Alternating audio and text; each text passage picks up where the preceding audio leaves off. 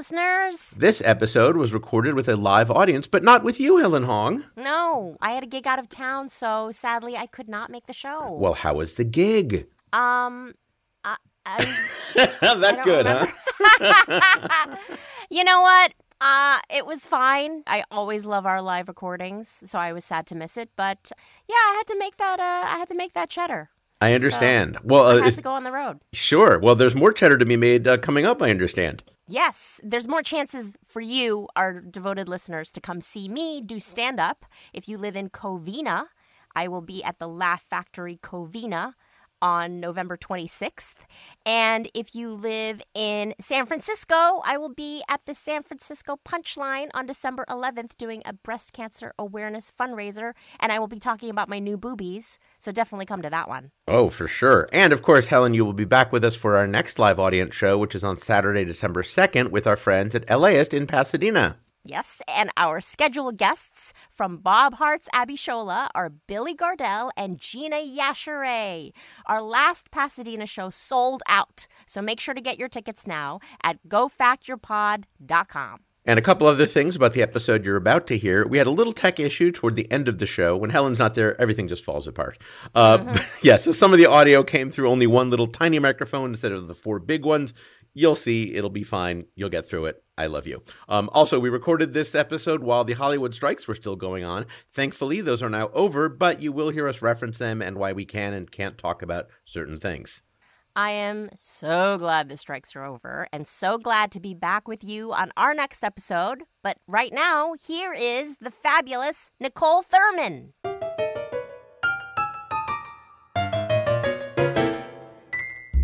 Are you a real know-it-all? Do you annoy your family by shouting the answers while watching Jeopardy? Do you drive people crazy when you start a sentence with, well, actually? Well, guess what? You can go fact yourself. Hello, everyone. Welcome to Go Fact Yourself, the show where we quiz the smartest people we know and find out why they love what they love. I'm Nicole Thurman, in for Helen Hong, and now from the Carl Sagan and Andrian Theater in the Center for Inquiry West in Los Angeles, here's our moderator, J. Keith Van Stratton. Thank you so much, everybody. Thank you, Nicole. Wonderful to see you. Thank you for stepping in. Helen apparently had what they call a gig. Ooh, yes. Fancy. I remember gigs. They were yeah. fun. It's an interesting time for someone who works as a writer and as an actor in show business. As a writer and actor, yeah. we're here. We're hosting podcasts and hanging out.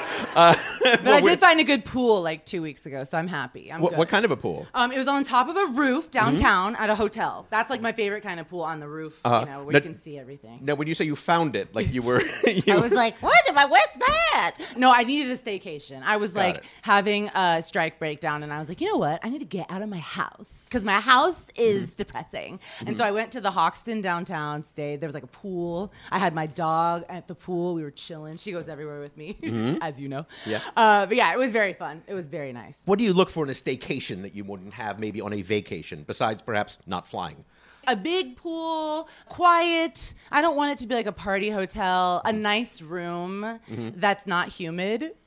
I have a weird hotel requirement where like it can't be a humid hotel, because I feel like that's such a thing. Like when I was a kid, we would always stay in like these like humid hotels, and me and my sisters all have like PTSD from it. So. Very specific, but that's what I look for. Yeah. I didn't know that was a feature that I needed a box I needed to tick when I was searching on Hotels.com. I'll tell you what, when you want to have a nice night, you want to be in a dry-ass hotel room. Okay. Have a great vacation, everybody. Today on Go Fact Yourself, two guests will compete to answer questions about facts they know, facts they may not know, and frankly, facts they should know. Plus, we'll meet actual experts on two very different topics. And finally, we'll declare one of our guests the winner of today's show. Let's get started and meet today's guest, Nicole, who is up first. All right, he's a writer and comedian who is in his 14th year of hosting the popular podcast, The 40-Year-Old Boy. It's Mike Schmidt. Mike Schmidt, everybody. Have a seat right here. Schmidt. Hello, Mike. Hi. You have been previously booked on the show more than one time. Do you want to talk about what happened in those 2 times? This is my 3rd attempt at being and joining all of you here with Go Fact Yourself.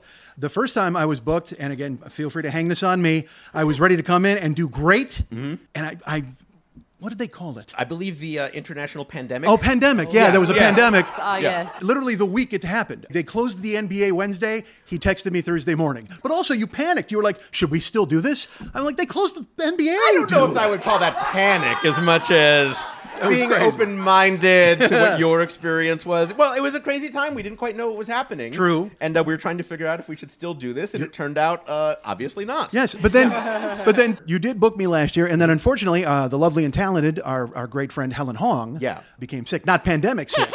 And then it finally worked out for today. Well, it did. Well, all right, yes, but not without incident. Because he gave me dates, a range of dates to choose from, and I chose this one. My other date was 2 weeks ago, and a hurricane hit Los Angeles. Crazy. So I don't know how I missed it, because I even texted him, and I go, there's going to be a volcano the day I show up. That's right. Excellent. Well, we're so happy that it finally worked out. Your you. podcast, The 40-Year-Old Boy, how long have you been the 40-year-old boy, keeping in mind that this is now in its 14th year? The math gets screwy. Okay. When I started, I was the 40-year-old boy. But the name's too good. I mean, it wasn't those things that I could change going forward. There's a little character. There's branding, folks. Yeah. Because also, I've actually, between taking time off and stuff like that, I'm in the 14th year, but I'm 56. So somewhere we lost 2 years. I think it may have been the pandemic. It may have been that same thing. Oh yeah, that makes sense. I've been doing it 14 years, but I was 40 when I started, and then here we are now. Great. Well, what's so amazing about the show is that it is just you. You describe it as a couple hours of a stream of consciousness. Listening to it, though, that doesn't really cover it. It's really more of like a vast network of waterways of consciousness. where what's so great about it, you'll start on one topic, you'll go off and do another thing, then that'll branch into something else, and then it'll come back to the first thing, but then also the second thing and the third thing. It's such an incredible feat that I see. Is it true that you really don't plan anything when you're doing that? I don't. Show? I call it talking at the speed of my head. Okay. So literally, I'll have a general idea of something I might have done. Yeah. But I mean, this week, I was going to tell a story about an orientation thing that I went to, and I wound up talking about snake podcasts. I mean, it's literally it's just nonsense. Do you ever struggle to fill the time? Because it seems like you're actually trying to cut yourself off rather than fill the time up. Well, I'll tell you a story about that. I did a 4-wall theater tour. I booked the show on the road, and I wrote a one-man show that was about 2 hours long. But before the 2 hours of the one-man show, I would do an hour of like what I had done in town as a stand-up. Like I did 3 hours and 40 minutes in St. Louis, just nonsense. And I'm not doing it again, please. I just because I love it. But then in my brain, because in San Francisco, people had to leave the Late Show because the trains were closing. It was ridiculous. So there was a guy in Toronto. I tried to book Comedy Bar to go there and do it. And he scoffed at me on the phone. And he's like, because I said I need a 4-hour window because the show sometimes 3 hours. And he's just like, nobody does a 3-hour show. Like, you're not doing a 3-hour show. And not only was the show 3 hours and 15 minutes, but the subsequent podcast was over 4 hours. Wow. And that's why they call you the Bruce Springsteen of comedy. Last thing I want to ask you about, of course, you were named Mike Schmidt. People may be familiar that there was a Hall of Fame baseball player named Mike Schmidt. There's a famous political consultant. There's a New York Times reporter. Do you know of other Mike Schmidts that you've met along your way? Weirdly, though, this is the worst one. There's another comedian named Mike Schmidt. What? And I'm from Chicago, and he's from Wisconsin. And then he moved out here, and he was at the store all the time. So I would get his mail, and I didn't meet him for like 5 years. And then I went to the store, and he was there. And he's like, "Oh, you're you." And I'm like, "Oh, you're you." I was getting notes from him, and people were sending like the Spider-Man meme at the same time, right? Yeah. So it was, and he was a cool guy. It was nice, but he had been, because we're both from the Midwest, both named Mike Schmidt, and we had worked the road in the Midwest separately because I was like 15 years older than the guy. How do you resolve that? Does he take an initial? Well, he's dead now. Oh, okay. Well, we stepped outside. God, I love this dude. Everybody else is like, he's dead now. Backstage, I actually jumped. Yes. He left, and I go, I think that was a guffaw. I haven't heard a guffaw in 25 years. But good for you. Please keep it up. Excellent. Well, we're happy that you joined us, the guffaw-inducing Mike Schmidt. The real Mike Schmidt, as far as I'm concerned. That's right. Nicole, against whom will Mike be competing? Oh, well, she is an actor who's been seen on Broadway, on TV, and in movies. It's Anna Camp. Anna Camp is here. Yay! Hello, Anna. So nice of you to join us. So nice to be here. I'm very excited. Thanks for having me. Now, you, of course, are in the Screen Actors Guild and AFTRA, so you're not going to be talking about any specific upcoming projects.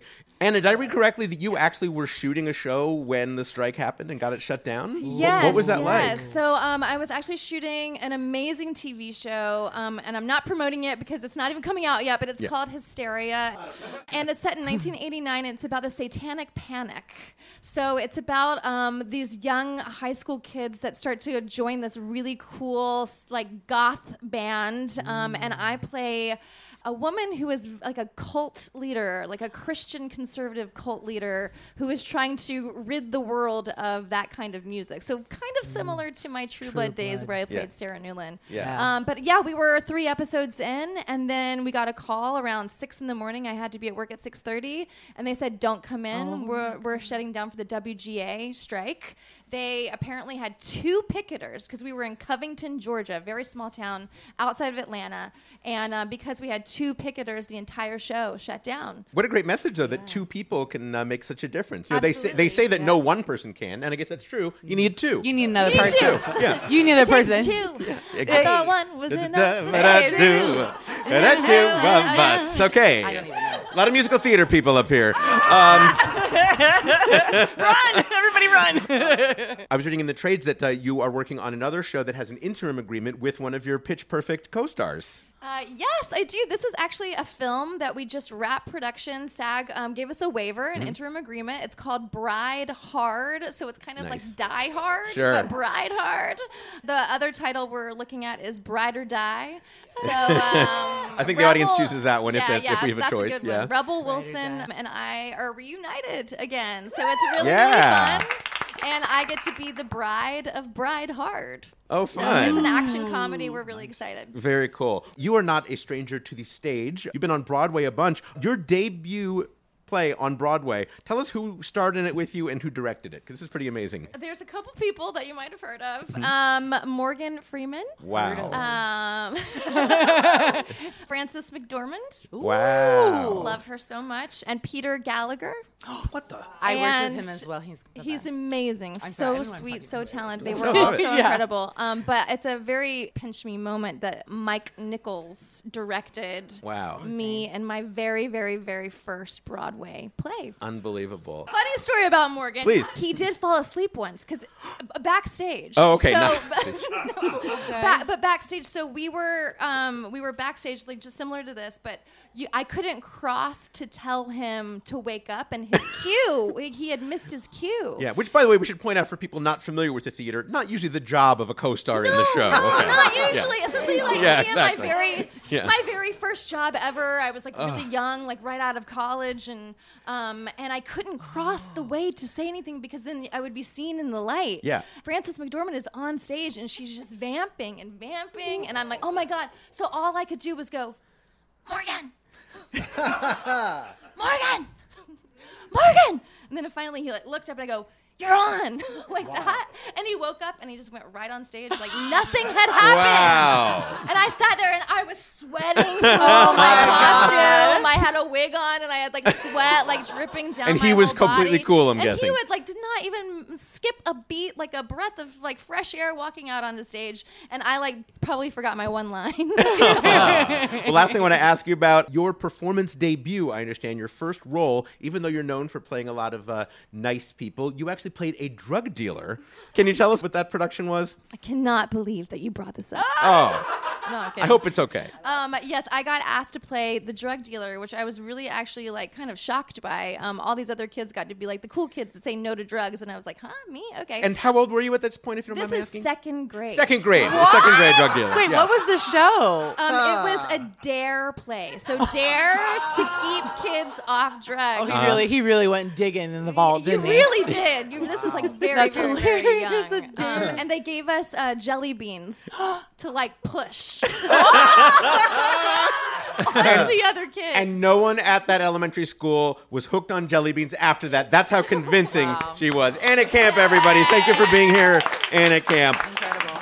All right, Mike and Anna, we asked each of you to provide us with a few topics outside your field of work that you know and love. Mike, you said you know and love the movie Reservoir Dogs, Yes. the Road Warriors wrestling team, Yes, sir. and Van Halen. Yes, sir. Whereas Anna, you said that you know and love Southern cuisine, the play and movie A Streetcar Named Desire, and the TV show Vanderpump Rules. It's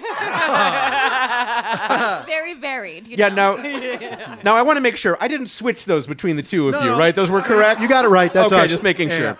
All right, well, later on, we're going to ask each of you some in-depth trivia questions about one of those topics. But first, we're going to get your thoughts on something you might know nothing about. It's time to split some hairs with our What's the Difference round. We'll have one question for each of you, each worth up to 2 points. If either of you gives an incorrect or incomplete answer, the other person has a chance to steal. Your topic today, cops and robbers. First up in Cops and Robbers is Mike. Mike, your question comes from a listener. Who is it, Nicole? Well, I will let them tell you themselves because we have a listener recording. Listeners, if you'd like to submit a suggestion for our What's the Difference round, go to gofactorpod.com and click on Get Involved. All right, play it.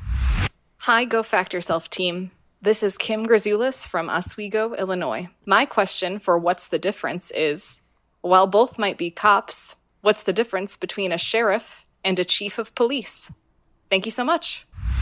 All right, thank you so much, Kim. Now, Mike, I saw you light up when you heard Oswego, Illinois. Is that a place with which you're familiar? We used to play them in football. Okay. Because I grew up in Chicago and Bolingbrook was a suburb. So, yeah, we would see Oswego quite a bit. All right. Well, you did hear the question from Kim. What is the did. difference between a sheriff and a chief of police? I don't know all of the differences, but I think one for sure difference is I believe sheriffs are elected and chiefs of police are appointed. Okay. That's what I would say.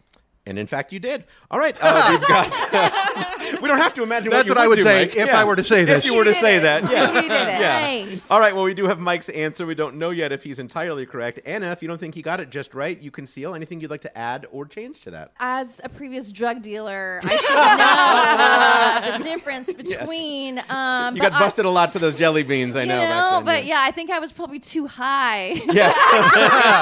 Know the difference. So I'm gonna say that I think that Mike is right, and I also just want to add a little cinematic flair Please. to this. Perhaps a sheriff is in the Wild West.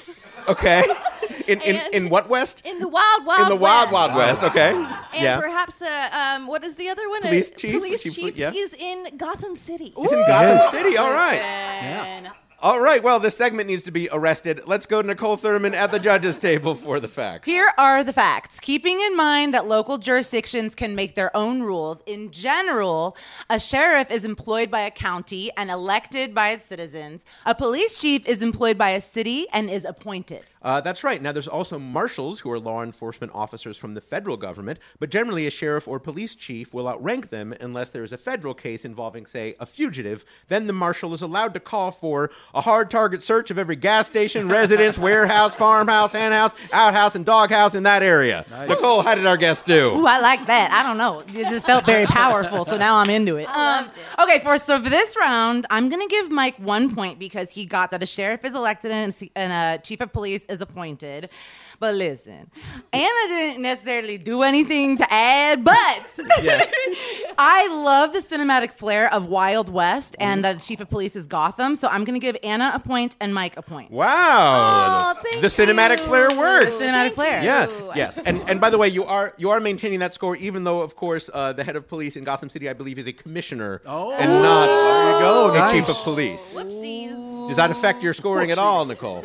No, because it was like I like the way she just She said still it with liked the way you confidence. said it. Okay. You got to say it with confidence, even if Yeah. it's wrong. See, Thank All there's right. a lot of I there's a lot appreciate of that. factors here. Yeah, it sounds like, Mike, you'll both be able to work the ref, as it will work tonight, if you're given the opportunity. All right, 1 point each. Up next in Cops and Robbers is Anna. Anna, while they both might want to avoid sheriffs and police chiefs, what's the difference between a criminal and a crook? A criminal and a crook. A criminal is someone who is a bit of a mastermind who does this regularly, one would say. And a crook is just somebody who's like, hey, today I think I'm going to go pickpocket. There's that cinematic flair we've come to expect. I feel like this podcast should be called Go Flare Yourself.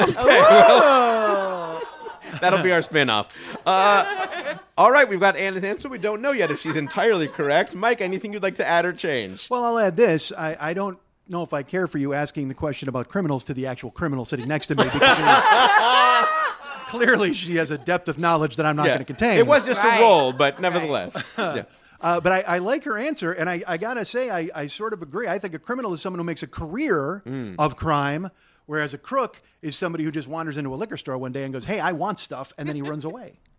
And that's fine, apparently. Yeah. I like that. You're allowed to do that. All right, well, this segment is becoming criminally long. Let's go to Nicole Thurman at the judges' table for the facts. Okay, here are the facts. A criminal is someone who has committed an actual crime. It's kind of in the name. And a crook is someone who is generally untrustworthy or crooked, like a shady used car salesman or my ex-boyfriend.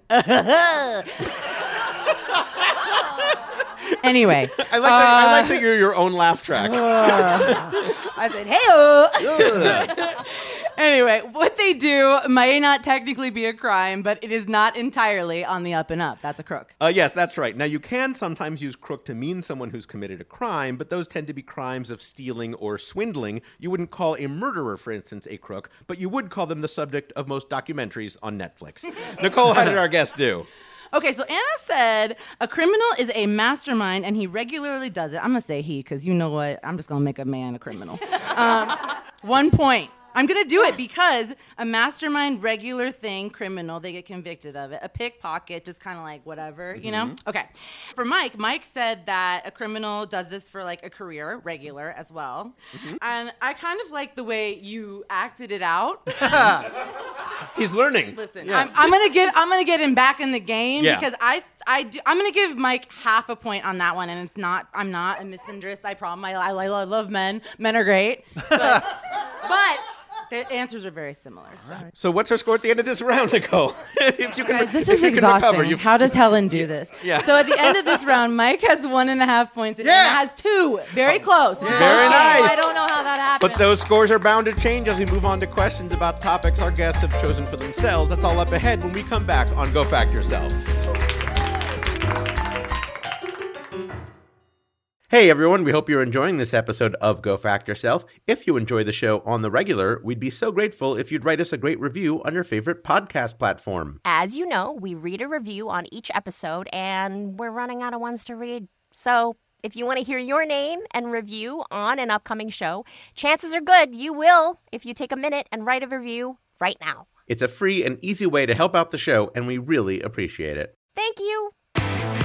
Have you ever wanted to know the sad lore behind Chuck E. Cheese's love of birthday parties? Or my Saturday mornings are reserved for cartoons? Or have you wanted to know how beloved virtual pet site Neopets fell into the hands of Scientologists? Or how a former Mattel employee managed to grow Sega into a video game powerhouse? Join us, hosts Austin and Brenda, and learn all of these things and more at Secret Histories of Nerd Mysteries, now on Maximum Fun.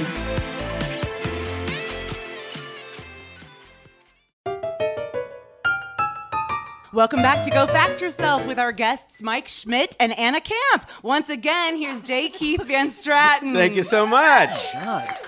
All right, Mike, of your many interests, you told us that you know and love the movie Reservoir Dogs, the Road Warriors wrestling team, and Van Halen. Let's find out a little bit more about each of those. First, tell us what it is that you know and love about Reservoir Dogs. Reservoir Dogs was the first movie I ever walked into a theater and saw and thought someone had made it specifically for me. The language, the verbiage, I like a lot of violence. I was so ensnared completely that I walked across the street, and this is 92. I got payphone change.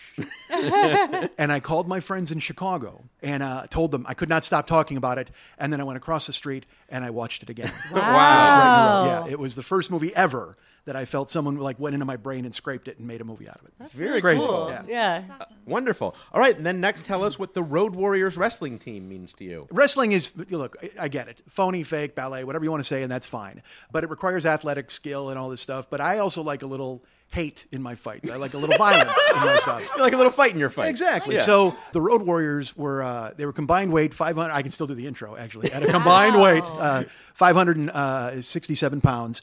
and they were monstrous. They were muscle dudes, and they were based off the movie The Road Warrior, but they would wear face paint and shave their hair into crazy things, and they would just come out and they would absolutely beat the hell out of everybody that they fought. They would just come in, and I knew it was fake. I knew it was, right. But it didn't matter because the whole vibe of their costumes and the aggression and the music I went every month and would go see them live and then watch them on TV constantly. They were on my walls. It was crazy. I loved them very much. All right, and then finally tell us what Van Halen means to you. Van Halen was the first band that was mine. I grew up on my mom's music. My mom loved Motown. She loved Elvis. And so that's what I would listen to, an AM radio in the 70s. I'm an old man. And I actually discovered Van Halen through Van Halen 2. Van Halen 1 didn't enter my life These until are after. their albums that they Exactly. Van Halen 1 is the seminal album. It's the one that everybody talks about. It was just landed in 77, and I was only 10. When I wound up in 7th grade, I wound up hearing Van Halen 2, and the combination of Eddie and Dave, Alex on drums is amazing. Michael's a terrific bass player, but Eddie Van Halen became a hero of mine. He just was. I can never play an instrument. I can play like this. I can do air guitar to death, but I can't play it. I just didn't have the You seem wherewithal. to be a very small one right at your neck, by the way. Well, you know what? Yeah. Van Halen has a song called Little Guitars, and they play a little tiny one. See, there you go. And it wasn't a dirge. It was poppy, but fun, but also hard. And his guitar work is ridiculous. And it was a great loss when he died. He's just he's a legend, and he was one of my heroes. Yes, he gave you a lot of great times, it sounds Absolutely. like. Absolutely. All right, well, to summarize, Mike, you said that you know and love the movie Reservoir Dogs, the Road Warriors wrestling team, and Van Halen. Today we're going to quiz you about Van Halen. Yeah! All right. Okay.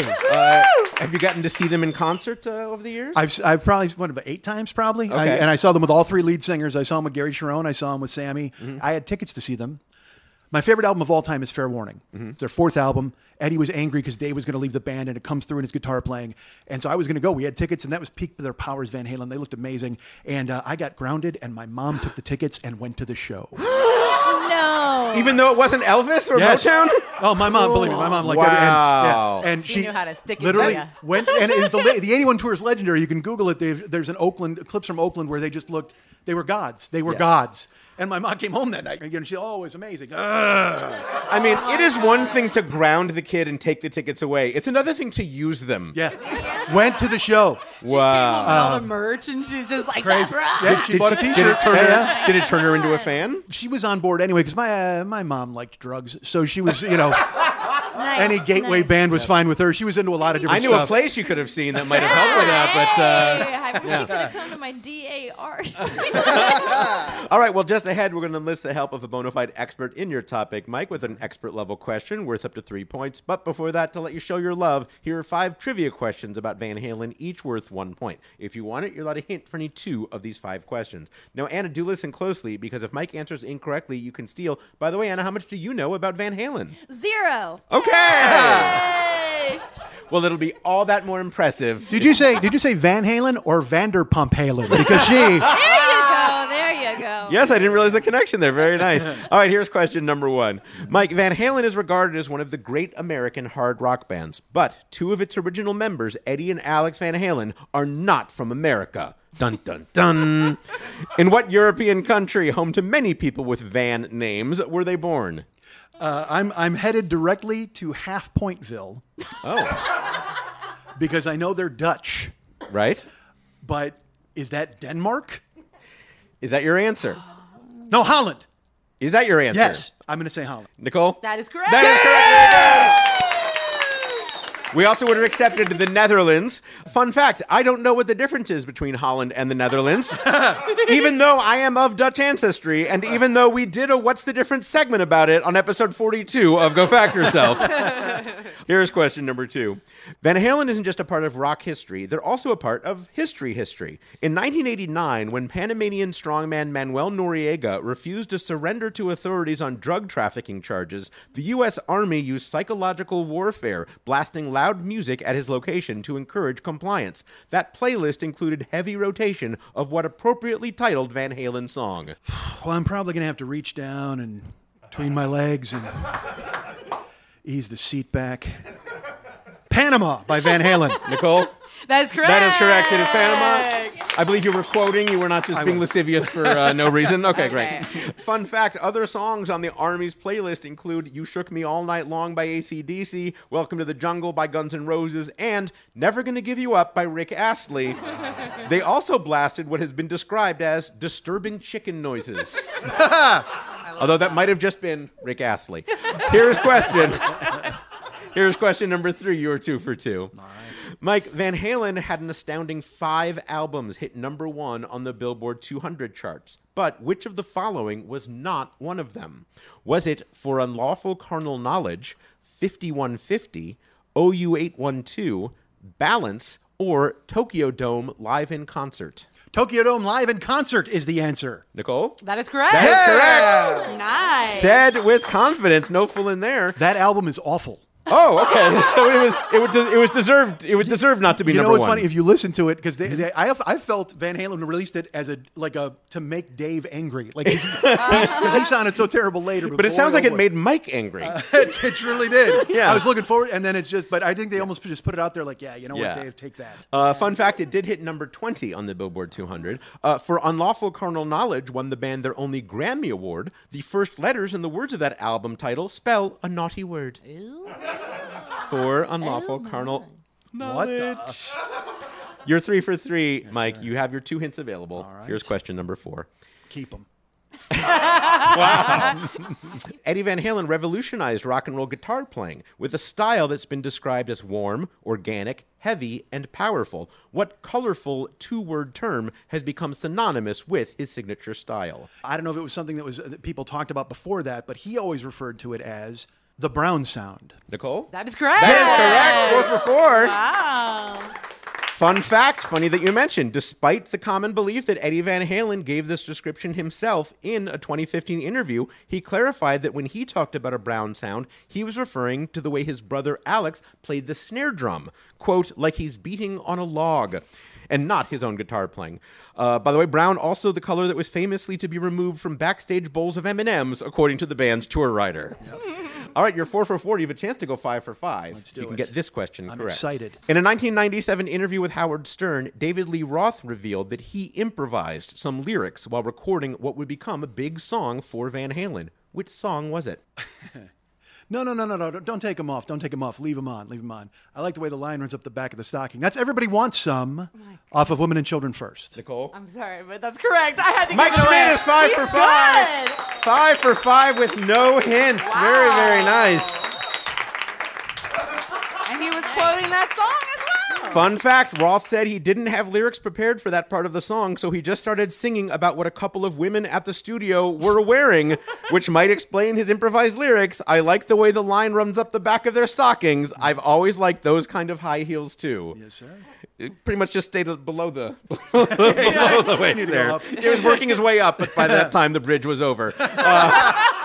Very, very nice job, Mike. You obviously did very well in that round, but now here is your expert level question that requires multiple answers. It is time for your cluster fact. Oh, boy. Ooh. Nice. We'll be bringing on an expert to discuss your response. Mike, author Greg Renoff's celebrated book about the band, Van Halen Rising, investigates their early days and how they made their mark with the help of some other well-known bands. For up to 3 points, as depicted in that book, before becoming Van Halen, what was the first name the band performed as, which they changed when they discovered a successful British band was already using it? Next, what was the first headlining band that Van Halen opened for on a national tour? And what band song, You Really Got Me, did Van Halen cover for their first released single? All right. One of these is a problem. Finally a little bit of a challenge for you. The first answer, Mammoth was the original name of the band. Okay. And I think the first tour, what we're talking about is they went out with Black Sabbath. Okay. And Black Sabbath had a lot of trouble following them on that tour, and they actually had to get off the tour because of it. And then third, the You Really Got Me, off the first album, was made famous by the Kings. All right. Well, Nicole is taking note of those answers. We have an expert on hand who can tell us for sure. Nicole, who do we have tonight? Joining us tonight via Zoom from Tulsa, Oklahoma, is the author of the celebrated book, Van Halen Rising. It's Greg Renoff. Greg Renoff! Greg, it's so wonderful to have you here. You actually have written 2 books related to Van Halen. Tell us this other book that's out more recently. Yeah, I wrote in collaboration with Ted Templeman, who is Van Halen's longtime producer, produced their first 6 records, and then worked with David Lee Roth after that, and also worked with the Doobie Brothers and Little Feat. So I collaborated with him on his autobiography. I read that book. You've got a customer right here. It's terrific. It's so great. I really enjoy it. Thank you. I love Ted telling the story about when he basically sided with Dave, and then Dave fires him, and then he has to come. I'm sorry. Go ahead. It's your segment. Shut up. I really loved it. I enjoyed the Templeman biography very much. I appreciate that. Thank you. Not only are you a biographer, you actually have a PhD in American history. You are Dr. Renoff joining us tonight. Why did you want to write a book about Van Halen, and did your work in American history help inform how you wrote and researched that? Like Mike, I saw the 1984 tour, and I just fell in love with Van Halen, so it was always sort of a passion for me. And as a historian, I got really interested in the beginnings of the band, and talked to a few people in Los Angeles initially who had grew up in Pasadena, and talked about the keggers Van Halen used to have, and how the cops would come and helicopters would come, and it just it snowballed into a book. So it really wasn't like I had a master plan. But yes, my historical training was, I guess, I'm not sure my mentors who invested a lot of my education are thrilled with maybe thrilled with that. But yes, it invested a lot in sort of my ability to tell the story, and kind of connected up with their journey from the backyards of Pasadena all the way to stadiums by 1978. Yeah, we got enough books about Benedict Arnold and all that. We needed a book about Van Halen. Well, I know that exactly. I know that you agree with Mike that you really see Van Halen as up there with bands like The Who and Led Zeppelin. Why is that you think they should be there, and that maybe they don't get enough credit? Well, I mean, if you watched MTV in the 80s, I think Mike's probably a little bit older than me, but if I look back on my 80s rock interests, like all the bands that came out of LA that followed Van Halen, which really were, a lot of them were never, well, I'd say all of them were never as good as Van Halen, but there was very much this idea of taking what I would call like a pop sound and melding it with heavy metal. So basically like heavy metal guitar, heavy metal screams with very pop songs like Jump or Dance the Night Away. I mean, Van Halen basically put the blueprint for that whole 80s pop metal, glam metal sound together.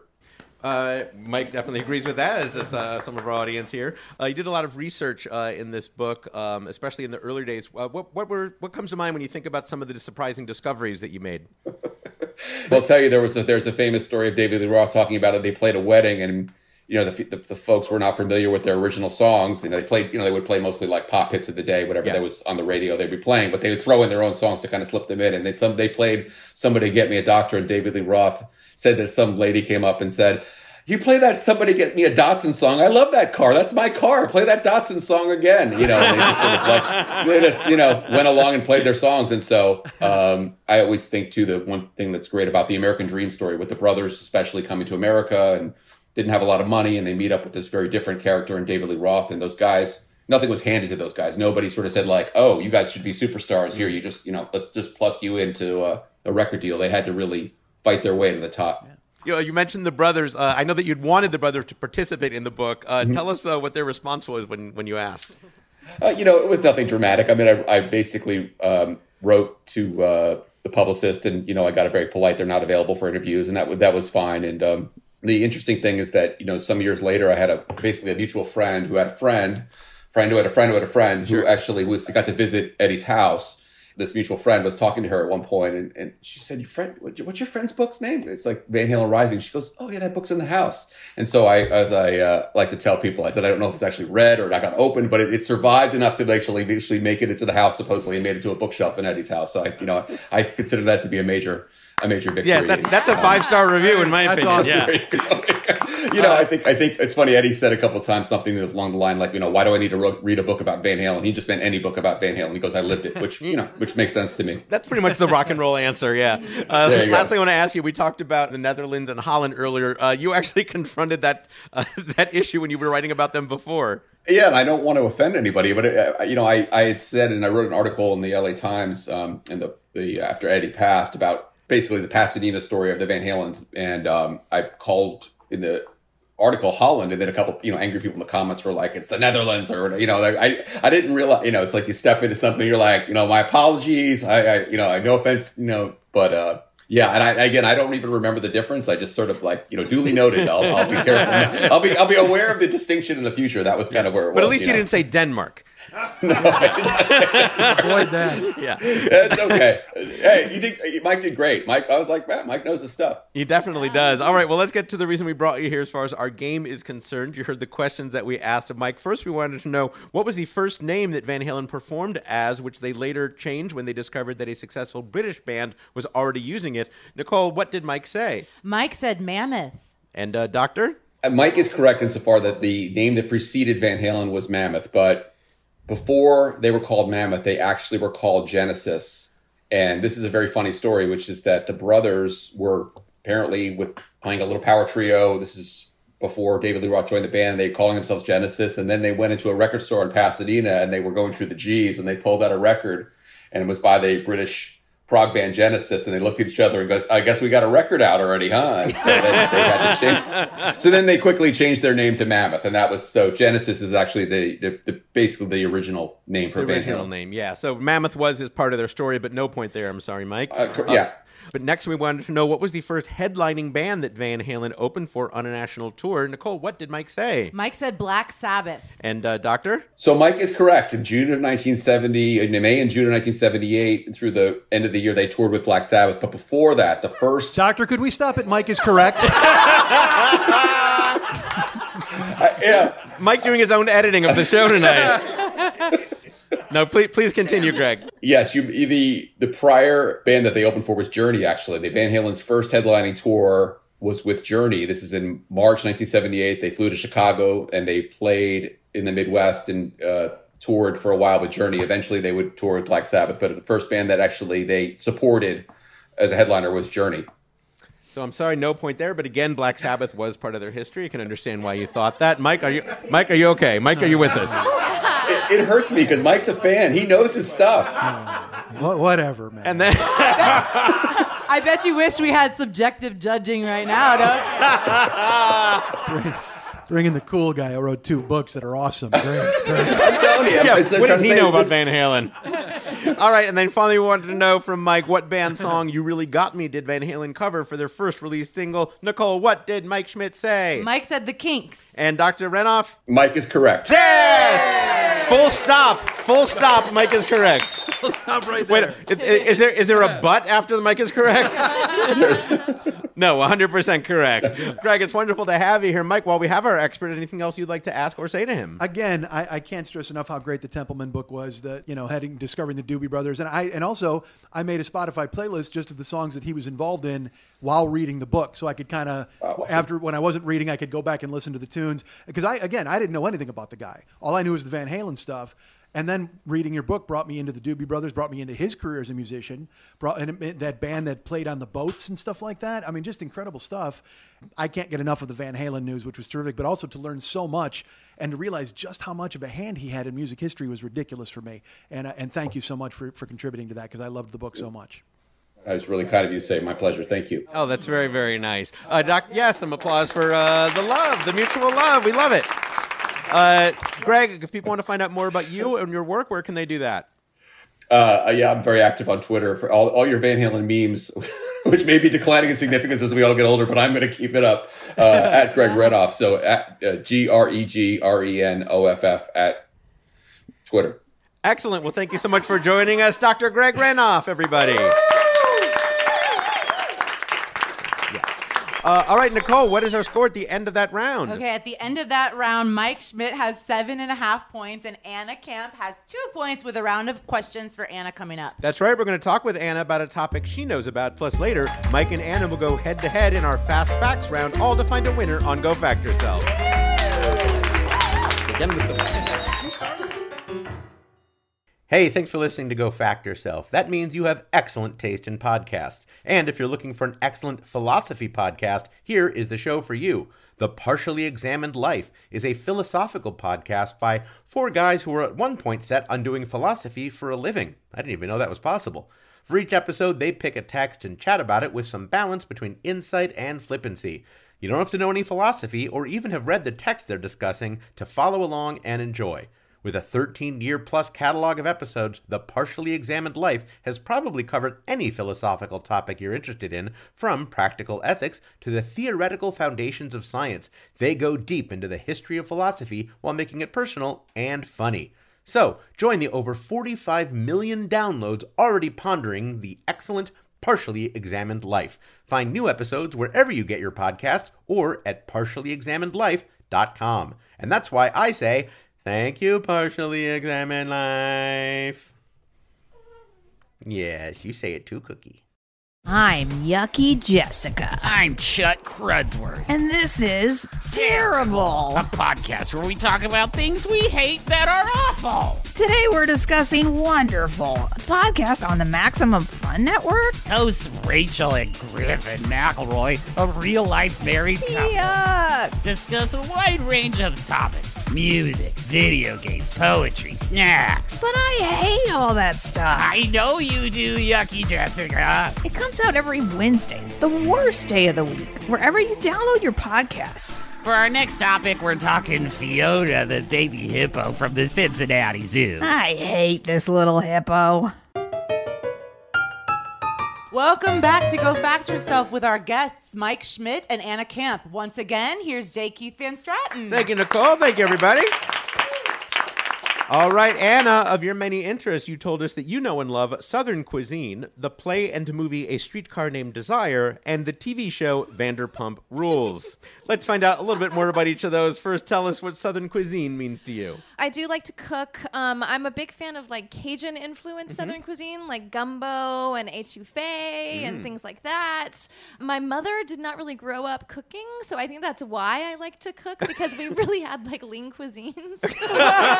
Shout out to my mom. I love you. You're the best. You do other things amazingly, but cooking not your forte. All right, Anna, you also said that you know and love A Streetcar Named Desire. I fell in love with all of Tennessee Williams' plays: Cat on a Hot Tin Roof, Summer and Smoke, Glass Menagerie, and another one of my favorites. Streetcar was just something that spoke to me so much. I actually like learned the monologue when I was like 16 years old, and Blanche is supposed to be like in her 30s at the time, and I did it in front of my school, and I got made fun of for like playing Blanche Dubois at like 16, which looking back I probably should not have been doing that. Well, you were dealing drugs when you were 8. Yeah, exactly. You're right. I was moving forward at a rapid rate. And then my sister showed me like basically all of Vivian Lee's movies, and I fell in love with it, and it's something that is just near and dear to my heart, and I hope to one day play Blanche. It would be a dream of mine. Very, very nice. Well, you're still far too young. Well, I don't know about that. I'm the 40-year-old woman, and I don't have a podcast. Just a 40-year-old woman. All right, and then finally, Anna, tell us why you chose Vanderpump Rules as a topic you know and love. I kind of can't believe that I did that, to be honest. But I did, and you know what? I'm going to own it. So my boyfriend, we call it our brain donuts. So he has his brain donut, and I have my brain donut, and we're like, what are you doing? I'm just, watching my brain donut. And Vanderpump Rules happens to be something that I just was like, I can't get enough of it. These people are crazy. And like this whole Scandival thing that happened, I was like, how in the world could this woman be cheating on that? I mean, it was like blowing my mind that this was like actually happening. So yes, I'm a fan. Very good. We celebrate all love of knowledge here without any judgment. All right, well, Anna, to summarize, you said that you know and love Southern cuisine, the play and movie A Streetcar Named Desire, and the TV show Vanderpump Rules. Today we want to quiz you about A Streetcar Named Desire. Ah, okay. All right. Let's do it. Are there any particularly memorable productions of the show that you've gotten to see over the years? I did get to see live version with, she's since passed. What is the actress's name? She was Liam Neeson's wife. Oh, yeah, Natasha Richardson. She was so good. So I saw that on Broadway, and it was incredible. And I've actually seen the ballet as well. Actually, here downtown, it was at the Amundsen or the Taper a few years ago. So I love the film. I've seen it so many times. I'm obsessed with it. I saw a co-production of it at the Steppenwolf in Chicago. I saw Gary Sinise and John C. Reilly. Oh, I saw John C. Reilly. He was in the one with Natasha. Yeah. But Sinise was Stanley and John C. Reilly was it was incredible. It was so good. Well, just ahead, we're going to enlist the help of a bona fide expert in your topic, Anna, with a question worth up to 3 points. But before that, to let you show your love, here are 5 trivia questions about your topic, each worth 1 point. If you want it, you're allowed a hint for any 2 of these 5 questions. Don't feel any pressure just because Mike did not take any of his hints. Okay. I needed them, apparently. All right, now, Mike, do listen closely, because if Anna answers incorrectly, you can steal. By the way, Mike, how much do you know about A Streetcar Named Desire? Did I mention I saw a production of Streetcar Named Desire? Yes. Oh, no. Yes. Oh, God. So you have seen it. No, yes, I have seen it. I'm aware of its presence. Okay, well, that was... And I'm aware of yours now, Mike. Oh. No, I was the whole time. Okay, very good. I love it. All right, here's question number 1, Anna. One of the clues to Streetcar's location is the reference to poor boy sandwiches, a staple of one of your other categories, Southern cuisine. What food-rich city, also known for its gumbo and beignets, is where the play and movie take place? That would be New Orleans. That is correct. That is correct. Love that city. We also would have accepted Nolans. I almost said Nolans. I did. That's all right.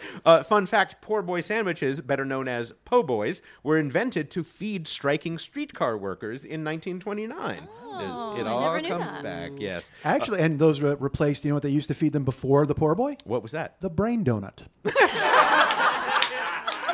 Good callback. It's all That was connected. really good. All right, Anna, here's question number 2. One of the most famous lines in the history of American theater is Blanche's final line, when she holds the arm of a doctor she just met and says, "Whoever you are," what? I've always relied on the kindness of strangers. Nicole? That's almost correct. Oh, It's up to you. You want to give it to her or give her a half or I what? think you should get a whole point for Okay, that. yes. Only because it's the right answer. The answer is actually, I've always depended on the Depended kindness on the of kindness of strangers. strangers. I said Well, you were rely. depending on the Okay, but- kindness of Nicole because she's going to give you the full points. Strangers gonna give you. Very good. You did not go for the hint. What would that hint have been, Nicole? The hint. Wait, I gotta get this right now too. Okay, it rhymes with blah blow is blended on the blindness of blangers. Nicole Thurman, everybody. God, That wasn't my best Deep South, but we'll what work a on it. good hint. Now, does Mushmouth from the Cosby Kids write all of your questions and hints? Hey, Bamamba. Fun fact, that line has been referenced by several characters in TV sitcoms, including Hawkeye on MASH, Tootie on The Facts of Life, and several characters singing the line on perhaps the best episode ever of The Simpsons. All right, here's question number 3. You are 2 for 2. Speaking of singing, scholars have commented on the musicality of the language in Streetcar, but let's not forget about the musicality of the music. Tennessee Williams' script specifically refers to several songs, but which of the following is not one of them? Is it It's Only a Paper Moon, From the Land of the Sky Blue Water, the Louisiana Rag, the Varsuviana Polka, or Veen Veen Nerd de Alain? Oh my God. I know that It's Only a Paper Moon is in. What is the not the last one? Thank you for not asking me the last one again. Not that There's the Varsuviana Polka. That is also referenced. Okay. So I think I'm gonna need to use one of my hints. All right, how about that first hint, Nicole? Veen Veen Nerdu Aline is referenced in the script. Oh, That's okay. correct. So the Louisiana the Louisiana Rag is not. Nicole? That is correct. That is correct. Excellent use of the hints. Very nice. One of the characters does also sing From the Land of the Sky Blue Water. And, of course, there's that polka scene, as you mentioned. Fun fact, Veen Veen Nerd de Alain, who knows if I'm pronouncing that correctly, translates as Vienna, Vienna, just you alone. Also, bonus fun fact, I thought I made up the Louisiana Rag. It turns out it's one of the very first published ragtime songs dating back to 1897. Oh, nice. So I'm either a bad maker-upper or an accidental knower of things. Is there a way we can play it now? Louisiana Rag? I don't know if we could get the rights to that song Got it, from. got it. I don't know if Sorry, they're sorry. copyrighted. They keep Shouldn't have extending it over the years, but we'll leave that for our listeners to discover. Okay. All right, Anna, you're 3 for 3. You only have one hint available over these next 2 questions. Played by actors such as Carl Malden, Philip Bosco, and the aforementioned John C. Reilly, the character of Mitch plays a pivotal role in the story. But Mitch is a nickname for the character, whose actual first and last name is what? Mitch's full real name is Harold Mitchell. Nicole? That is correct. That is correct. Very nice. Great job. Fun fact, Carl Malden won an Oscar for playing Harold Mitchell, one of 3 acting Oscars the film won, the others being Best Actress for Vivian Leigh and Best Supporting Actress for Kim Hunter. Marlon Brando was nominated but lost to Humphrey Bogart in The African Queen. By the way, that was the first time that a movie had ever won 3 acting Oscars. It just happened again this year, though, with Everything Everywhere All at Once. All right, you have a chance to go 5 for 5 as well, Anna Camp. Here is question number 5. The famous play inspired a famous movie, which inspired a famous painting. Commissioned by Hollywood producer David O. Selznick, the painting is by Thomas Hart Benton and is in the Whitney Museum. What is it called? I know what the painting is, and I'm going to say I'm gonna guess. Should I use my hint? But I think I'm just gonna try to guess. Guessing's I think fun. it's called Poker Night. Nicole? That is correct. That is correct. Anna Camp is also 5 for 5. What a game we have tonight. Fun fact, The Poker Night was once the working title of A Streetcar Named Desire. It was sort of the genesis or mammoth of its time. How dare you? According to the Whitney, the painting documents one of the story's most dramatic and memorable moments when Blanche taunts a drunk and angry Stanley with her petty provocations and refined airs. Yes. Ooh, I love refined airs. Those are my favorite kind of airs. I refined ones. I love a refined air as long as it's not humid. I think that's what the AC does. It refines There the we air. go, Yeah. there we go. All right, Anna, you obviously did very well in your topic, but now here's your expert level question that requires multiple answers. It is time for your cluster fact. We'll be bringing on an expert to discuss your response. And according to the Internet Broadway database, since its original production, Streetcar has been revived on Broadway 8 times. Name all of them. No, I'm kidding. Oh my God, a fail. I would fail. The most recent revival, directed by Emily Mann in 2012, was notable for many things, including a cast made entirely of people of color, 2 of whom were making their Broadway debuts.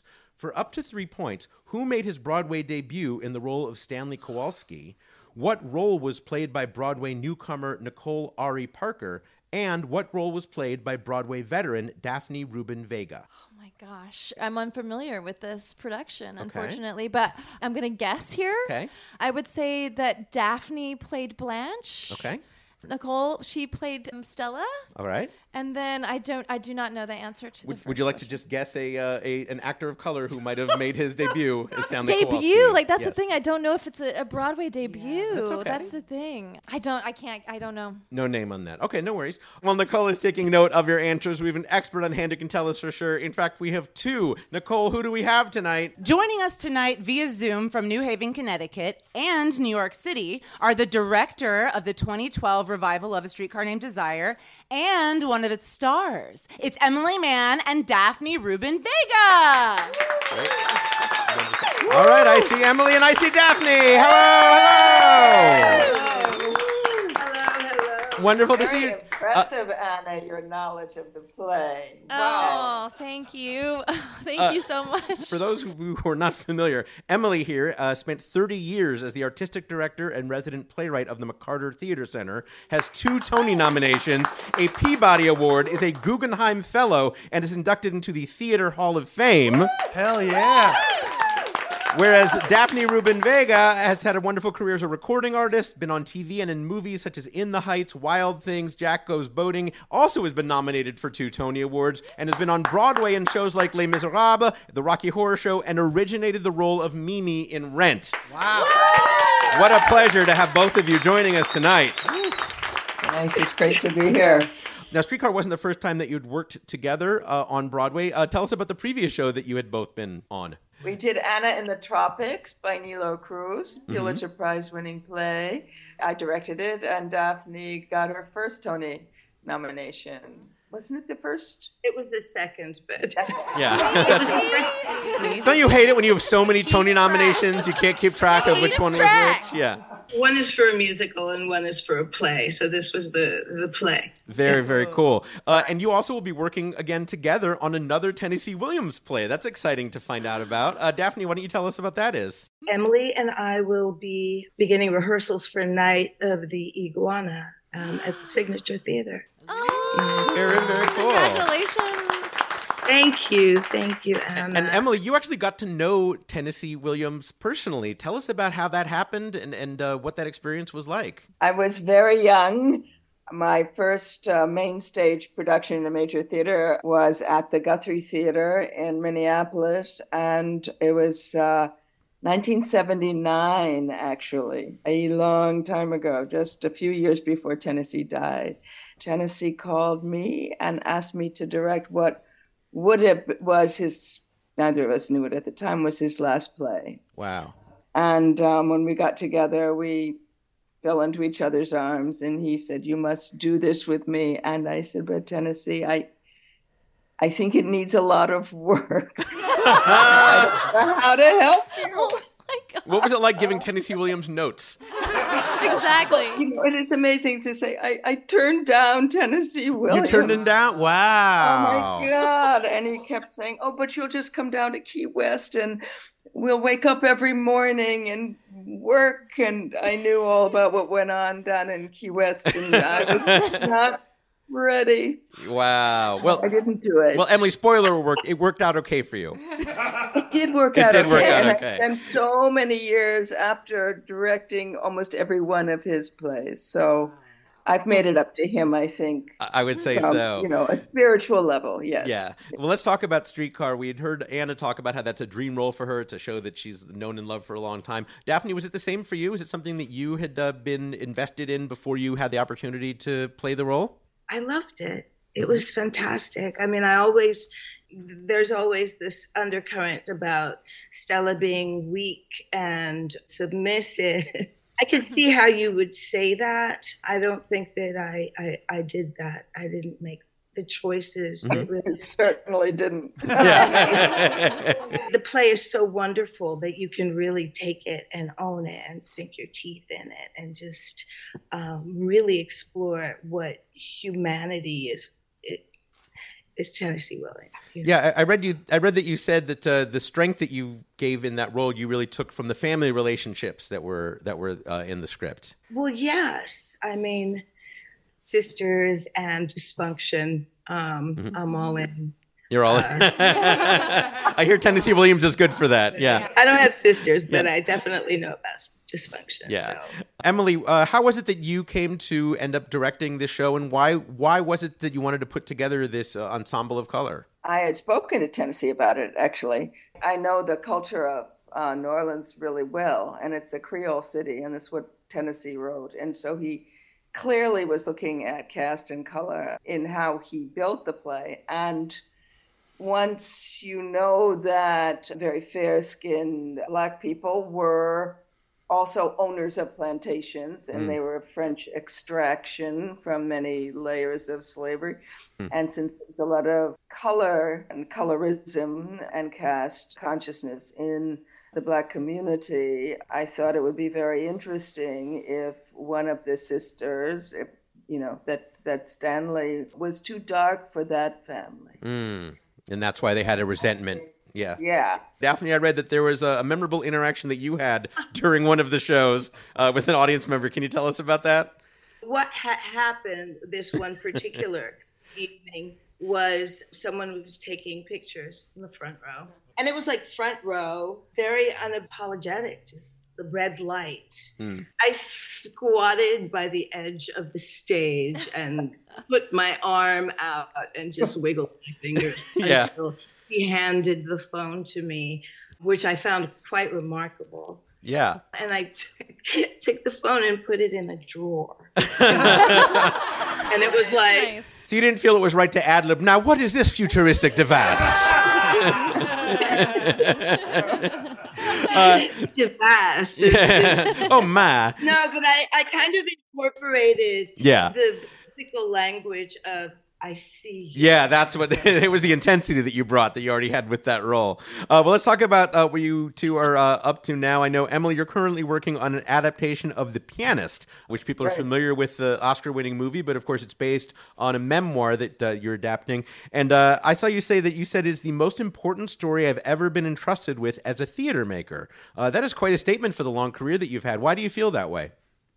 Well, I guess for me it's with the rise of anti-Semitism, racism, fascism all around the world again, and certainly in this country, that it's a very urgent story to be telling right now. My family was wiped out, murdered in Poland, both in the Warsaw Ghetto, Treblinka, and in a small town. And it's my way of honoring them and telling their story that they can't tell. Wonderful. Wow. Very great. One of the things that you do have upcoming is you're going on your first Broadway cruise. Tell us what that's going to be like and what you expect to happen. We're going to go to the Cayman Islands and Key West. So speaking of Tennessee, you know. So, I mean, what could go wrong? When are you doing this? In March 2020. Good. Very cool. I mean, it's hurricane season, so Well, Daphne, tell us about some of the other actors who are going to be on there. And this is a cruise that, of course, people who are fans of Broadway can join and watch you guys perform. Philippa Sue, Stephen Pasquale, Eva Noblezada, Gavin Creel, Wow. Christian Borle, and so many others that I hate myself for not being able to say them all at once. No, it sounds spectacular. Well, let's get to the reason we brought you both here as far as our game is concerned. You heard the question that we asked of Anna. First, we wanted to know who made his Broadway debut in that 2012 production of A Streetcar Named Desire as Stanley Kowalski. I know that we did not have an answer from Anna on that, but we now know what is the correct answer. Blair Underwood. Blair Underwood made his Broadway debut. Yes. And Daphne, you were telling me when we talked this week, you didn't realize that was his Broadway debut. No, but I have seen him subsequently. Okay, excellent. Well, I'm glad we did not offend Blair Underwood or anyone of his community. So I'm sorry, no point there. Next, we wanted to know what role was played by Broadway newcomer Nicole Ari Parker. Nicole, what did Anna say? Anna said Stella. And Daphne? I played Stella. She played Nicole Stella. Plant. Yes, it was a 50-50 shot, but unfortunately you did get them mixed up, so no there. And finally, the suspense is killing all of us. What role was played by Broadway veteran Daphne Rubin Vega? Nicole, what did Anna say? Anna said Blanche. And who was it? Wrong. It was me. It was you as Stella. I'm sorry, no point there, but still a wonderful excuse to talk to these two legends. Anna, while we have our experts here, anything you'd like to say or ask of them? First of all, I just want to say thank you so much, and I'm blown away that you guys are here and even talking with me and us all about Streetcar. So thank you from the bottom of my heart, and I'm very glad that you picked A Streetcar Named Desire to be my topic. Mm-hmm. I guess I have the same question for both of you. Daphne, what was your most favorite scene to play from A Streetcar? And Emily, what was your most favorite scene to direct? Daphne? Yeah, I like dinner scene, you know. I of course I love the coming down the stairs and the Stella and that was wonderful, but I was so surprisingly moved by the last line in the play. Every night I would it was always special. And Emily, what about yourself? And we're hoping that you choose a scene that Daphne was in. La, la, la, la, la. People say, well, what's your favorite this? What's your favorite? I'm like Daphne on this play. Each and every moment builds so extraordinarily. I mean, as a director, I was able to bring my own look at it with this particular group of actors. Yeah, well, you've definitely given us a lot to think about. We thank you both so much for joining us. I'll start with Emily. If people want to find out more about you and what you're up to, where can they do that? Daph and I are at Signature. In fact, I'm not sure we've been announced yet. Oh, we're breaking news here on the podcast. We may be announcing right now. Anyway, it was going to open on December 17th. Excellent. At the Signature. Wonderful. And Daphne, where can people find what you're up to? Nowhere. Okay. I'm on strike, honey. Okay. We're certainly happy that you joined us today. Emily Mann and Daphne Rubin Vega, everybody. What a treat. Thank you so much. What a treat for us. Thank you all so much. Hope you had a great time. All right, Nicole, what is our score as we go into the final round? As we go into the final round, Mike Schmidt has 7.5 points and Anna has 7. Oh, very close game. Not bad. But now it is time for our final round we call Fast Facts. I'll read 10 statements and each contestant will answer with true or false. I'll start with Mike and alternate between each guest. Each correct answer is worth 1 point. Again, please answer each statement with true or false. Here we begin. Mike, your last name is Schmidt. Yes, true. Correct.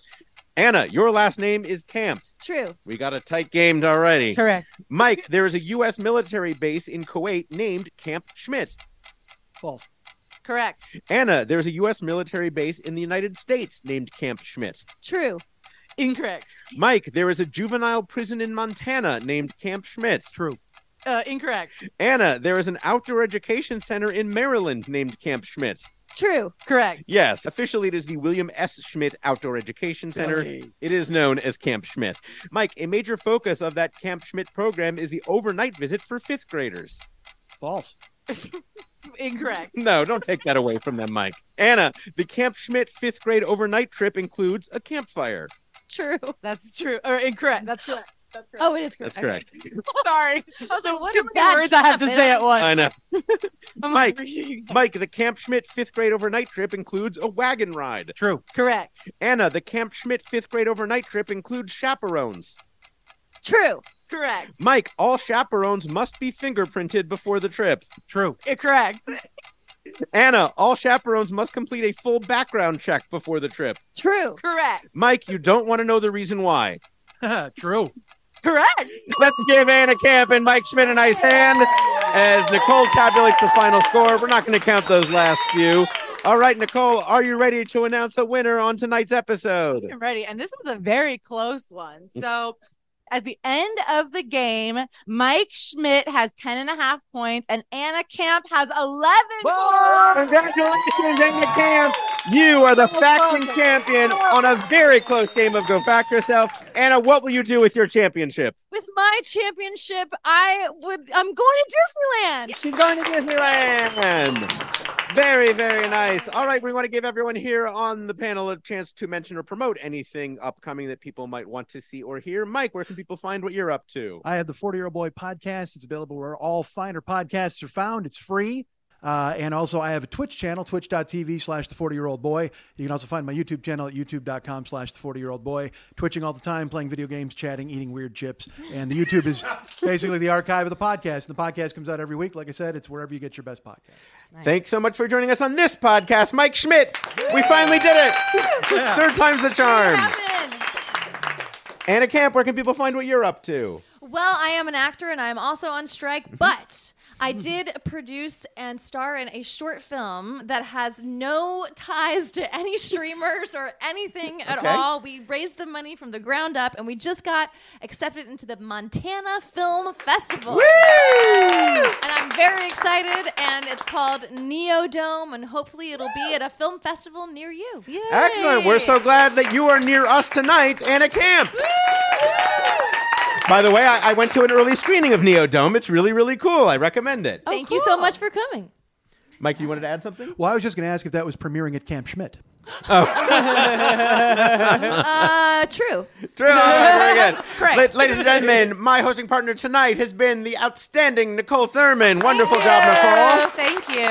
Where can people find what you're up to? You can find me on Twitter and Instagram at Nicole Thurman, Nicole with 2 C's. Thank you so much for being here, Nicole Thurman. Woo-hoo! And me, you can find me on Twitter at J_Keith, on the other socials at jkeith.net, all spelled out. That just leaves me to thank Mike Schmidt, Anna Camp, Gregory Renoff, Emily Mills, Daphne Rubin Vega, everyone here at the Center for Inquiry, and thank you for listening and supporting our show at MaximumFun.org. I'm J. Keith Van Stratten. Good night. Like what you hear? Come see us live. It's happening again. Go to gofactorpod.com for our schedule and tickets. Meanwhile, please like us on Facebook, follow us on Twitter and Instagram, and I think as of today, Blue Sky? All at GoFactorPod. Update our wiki at gofactorwiki.fandom.com and buy our T-shaped shirt and mug-shaped mug at maxfunstore.com. And give us a great review on your favorite podcast platform, like C. Barrelster did on Podchaser. He, she, or they said, "This is always one of the podcasts I listen to first. It's entertaining, educating, and just plain fun. Thanks, C. Barrelster. Your name anagrams to crab rattles." Nicole? Go Fact Yourself is a panel quiz program devised and produced by Jim Newman and J. Keith Van Stratten and comes to you via transcription from the Carl Sagan and Andrean Theater at the Center for Inquiry Rest in Los Angeles. Questions were compiled by the Trivia Industrial Complex. We are produced in collaboration with Maximum Fun. Maximum Fun senior producer is Laura Swisher. Associate producer and editor is Julian Burrell. Our show engineer is Dave McKeever. Our theme song and incidental music were written and performed by Jonathan Green. Research assistance provided by Adam Neediff. Quiz assistance provided by Brian Phillips and Clint Tauscher. Promotional graphics by Erich Tran. Live show photography by Christine Velada. Live show support from Dave Bianchi and Spencer Marks. Special thanks to Sydney Rudman, Kate Moran, Danielle Thomas, and Josie Lamoth at Untitled Entertainment. Austin Brecht at the McCarter Theater Center, Claire Pokerchak at ECW Press, Christian Malmeen, David Lindsay Aber, Colt Cabana, and Jim Underdown and Alice Pine at the Center for Inquiry West. I've been Nicole Thurman. Jay Keith, let's go watch A Streetcar Named Desire. While we listen to Van Halen. Yeah! Those have to go together.